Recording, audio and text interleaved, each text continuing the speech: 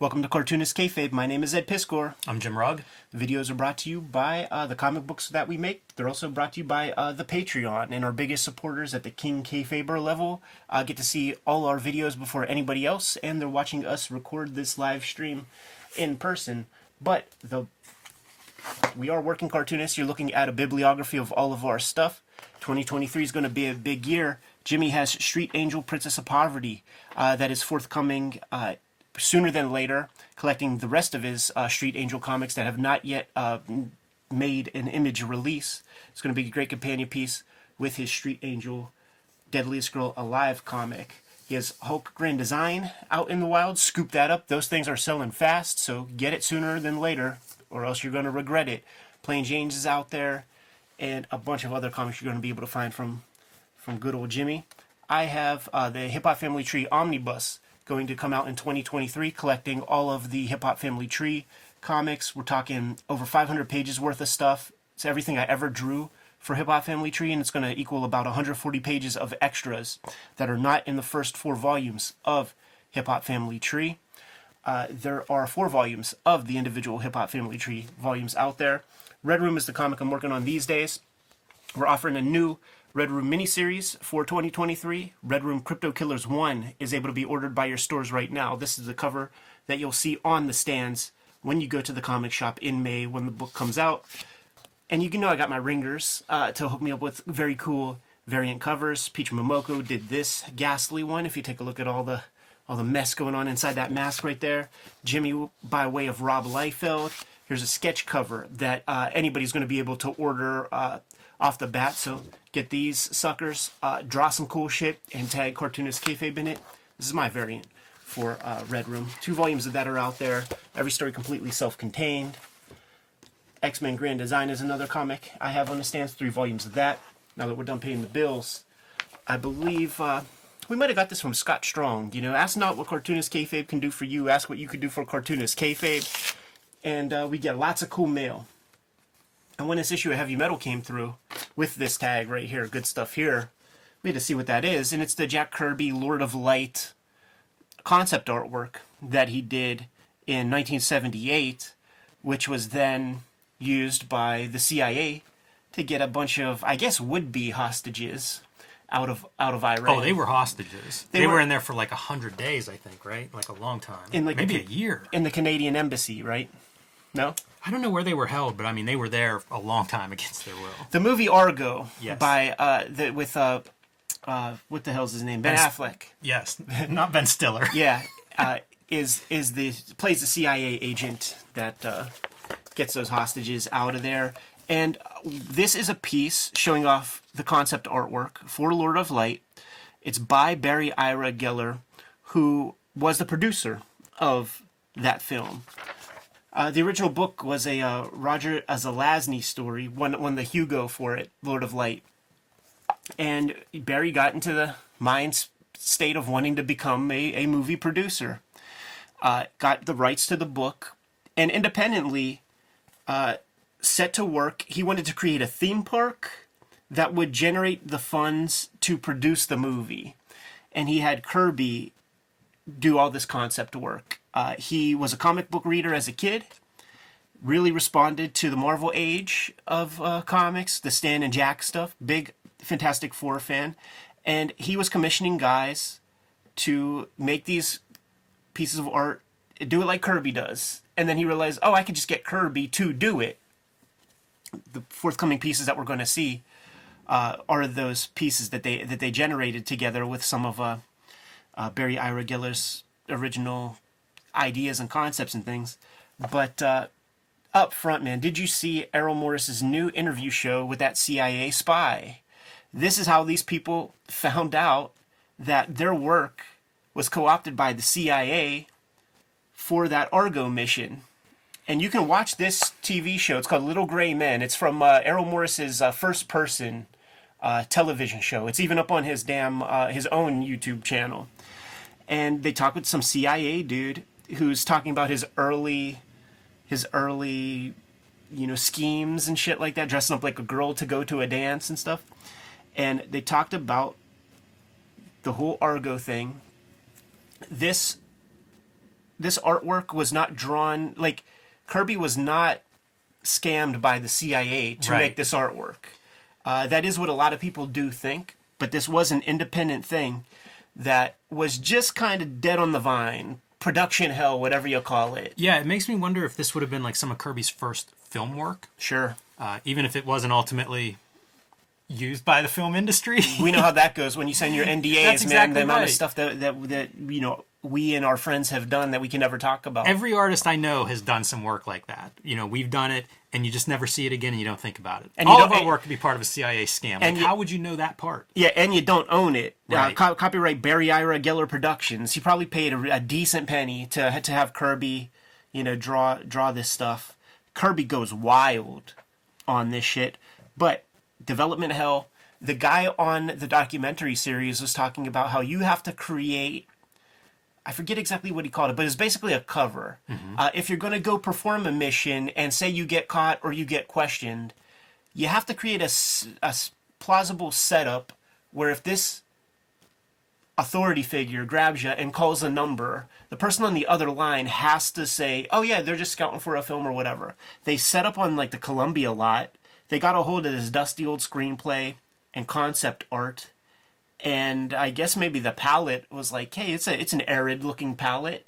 We'll go out there and pretend to be scouting locations. Yeah, and you and I talked about this week after watching the interview with the spy and stuff, and speculated like Kirby may have gone to the grave without knowing that this was used this way. He 1,000% absolutely did, because Barry Ira Geller discovered it from the TV show Roz Never Knew. It was the year 2000 when that show came out. Kirby dies in 93. Roz dies just a few years after that. So, I mean, the title of this video should be something like, we know a secret about Kirby that he never knew about himself, or Kirby got used by everybody, including the CIA. But with all this information that got declassified, we officially know something about Jack Kirby that he never knew about himself. And that is a wild concept to think about. It really is. And also, this has a very good ending, right? It saved a bunch of people's lives. Yeah. It could just as equally have been used as some kind of propaganda and you know, used for forces of dark, let's say. Like, it's very nice that this has the good ending it does, but it does make me wonder what else is out there and has been like co-opted. Yeah, and used for who knows what. Yeah, it's been proven that comic book imagery is very effective as a teaching tool and things like that. So we know that there have been propaganda comics out there. Certainly Chick Tracts have their propagandistic bend. That's very true. They're the most, you know, widely circulated comics on this planet. At least that guy's aware of what he's doing, though. It's not like somebody got them and... Well, he's doing his own CIA operation. Right, you know what I'm saying, man? But it is fascinating. And certainly when you watch the Errol Morris interview, it only created more questions. Well, how do you just get a lot on the Columbia, you know, studio premises, and how do you just make that happen? So like everybody's in bed with everybody. Yes. I think Michael Bay does stuff for the army so that he can get tanks and shit like that for his movies at a cheap price. And yeah, Jerry Bruckheimer I think was big for that. At this point, I guess Tom Cruise is. You know, you don't get to make these airplane movies without Oh, it's crazy. getting sign-offs. I was an extra in a flick where they had military uniforms and stuff, and they have actual guys from the military, straight up PTSD fuck, straight like with the scary gaze and the blink and stuff, just making sure that you're not disrespecting the uniform. And in the stands, it was a bunch of gay boys from the art school in military outfits doing like seductive movements to each other, and this guy was fucking flipping. It's still early in the days of that don't ask, don't tell type shit. Look at how wild this is as an illustration. Like, these giant faces that this, I don't even know what is sitting on, and then tiny little people walking around like this is some huge monument. Yeah, and a theme park. What is this story? How do you build that? Unbelievable. And is this us? So you're going to build this thing? Yeah. Barry Geller talks about how for architects and things, it was just a nightmare. Like when Kirby's generated these pieces, they're just like, yeah, I don't know about that. Yeah, there's a reason this film got shut down. They took one look at this and were like, $300 million budget? In 1970. Yeah. How Jim Woodring-esque is this particular illustration, knowing that in the late 70s, I mean, when did they work together at Ruby Spears? Early 80s? Like, it's not too Right. far off. Yes, yes, and it is worth noting that these are sept, I believe, just for this issue. I've seen these drawings and with like the Kirby Doc Martin dies and stuff like that. So this is like there's extra work done for this issue. Were these released as blacklight posters at some point too? I think like some of them may have been like a heavy metal limited release, San Diego Comic Con, something like that. That's this, and it's one of those things, man. This Barry Geller guy that's all this is promoting these prints, and Barry Geller is getting money, and Kirby's getting nothing. You know, Yeah. he got his work for higher page rate, so like that continues the theme of everybody uses Jack Kirby. I like the color on this page a lot. I think it's reasonably faithful to the colors that I've seen Kirby do when he goes really, really nuts with his Doc Martens. Yeah. You know, because he is not afraid to use every color. I love it. This is not gray or brown. Sure. We're not seeing any of that stuff here. This is the one that I feel like I always remember, you know, with the different platforms and towers and shit. Like, yeah, how you gonna build this thing? And it seems awfully ambitious for this Barry Geller guy to be like, oh, we'll just like, create a theme park. Like, at least Walt Disney had, you know, like a Snow White came out to bring money in. This guy's starting from a place of zero and is like, yeah, I'm gonna have a theme park and we're gonna do a movie. Yeah, I always think of that whenever you hear these scams. Like, I want to be a movie maker, and here's how I'm going to fund it. I'm going to build a theme park. It's like, dude, you're talking about doing something that's almost impossible. 2 times. Right. But there are these guys, man, like, you could separate people from their money. I think about that Lou Pearlman guy who created, like, Backstreet Boys and all that, and how he got pinched for having, like, a fake airline scam to the point where he had a little model built and is, like, snapping the photos, holding it up into the sky. Like, what kind of... I guess out there in Glittertown, there are probably some near Alzheimer's, very rich people that you could probably talk out of their loot. The thing is, like, you can find people who have done this, have gone like some circuitous route and done the hardest version of this. I think of Philip Smith. It's like, I'm going to learn Japanese and then I'm going to go become a mangaka. And he did it. Yeah. Like, it's one thing to be outlandish in your ideas. Like this feels a little bit, maybe you're aiming a little too high. Yeah. But you can find these people who actually accomplish these amazing dreams. Totally. But there it is, man. We know secrets about Jack Kirby that he never knew about himself. It was so cool when this story kind of was breaking. You know, It was unbelievable. Like as the movie was ramping up, you would hear about this story, and it was like one of those great, entertaining comic book stories. Yeah, it was in... And it was unbelievable, Before the movie, like well before the movie, I had no knowledge of the Errol Morris thing, but I did have a subscription to Wired Magazine, did the first grand piece about that in the early 2000s. I was still working at the call center, I believe, man. So that was like the first big piece, and it was like, one, cool to read about Jack Kirby in Wired Magazine. 2, like, it just felt too outlandish. Like, the whole CIA piece felt super outlandish, man. But what a great way to just take a look at this great concept art.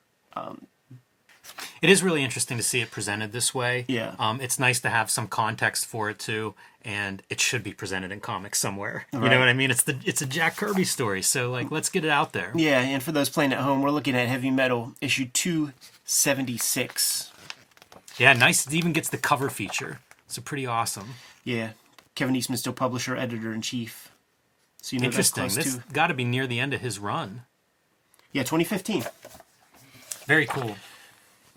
Good to go, Jimmy? I am. Kayfabers, like, follow, subscribe to the YouTube channel, hit the bell. We'll notify you when new vids are available, and join us on Patreon. Patreon.com/cartoonistKayfabe, I believe, is the URL, but hit the description in the video below to join us in those ranks. And if you are there, you're watching us stammer through this live recording session that will be edited and finally polished into a very amazing, beautiful video that you're watching right now. And the King Kayfabers get all our videos before anybody else. But the vids are brought to you also by the books that we make. And coming soon is the Hip Hop Family Tree Omnibus, 500 plus pages with 140 pages of new material. And Red Room Crypto Killers. Issue 1 is being offered to your comic shop right at this moment. Murder on the Dark Web for Fun and Profit is the name of the game. Peach Momoko did a cover. Jimmy did a cover. We have a sketch cover for issue 1 of Crypto Killers, and that is the Eddie P variant. for that comic. There are 2 existing trade paperbacks of Red Room out there today, 4 volumes Hip Hop Family Tree, 3 X-Men Grand Designs, and 1 WYSIWYG. Jimmy, what books do you got coming out soon? Hulk Grand Design, The Plain Janes, and Street Angel Deadly Squirrel Alive are out right now. My next book is Street Angel Princess of Poverty. That one will be out later this spring from Image Comics, and will collect all of the Street Angel comics that are not in Deadly Squirrel Alive, so it's the perfect companion piece. Round out that set in your collection. And you can follow me on patreon.com/JimRugg, where you can see lots more of my art, download out-of-print zines and mini-comics, and see the comics that I'm working on next. What else do we have going on with Cartoonist Kayfabe, though, Jimmy? Subscribe to the Cartoonist Kayfabe newsletter at the links below this video. You can also find Cartoonist Kayfabe t-shirts, merchandise, hats, mugs, stickers, and more at our spread shop. That link is also underneath this video. Given those marching orders will be on our way. Read more comics.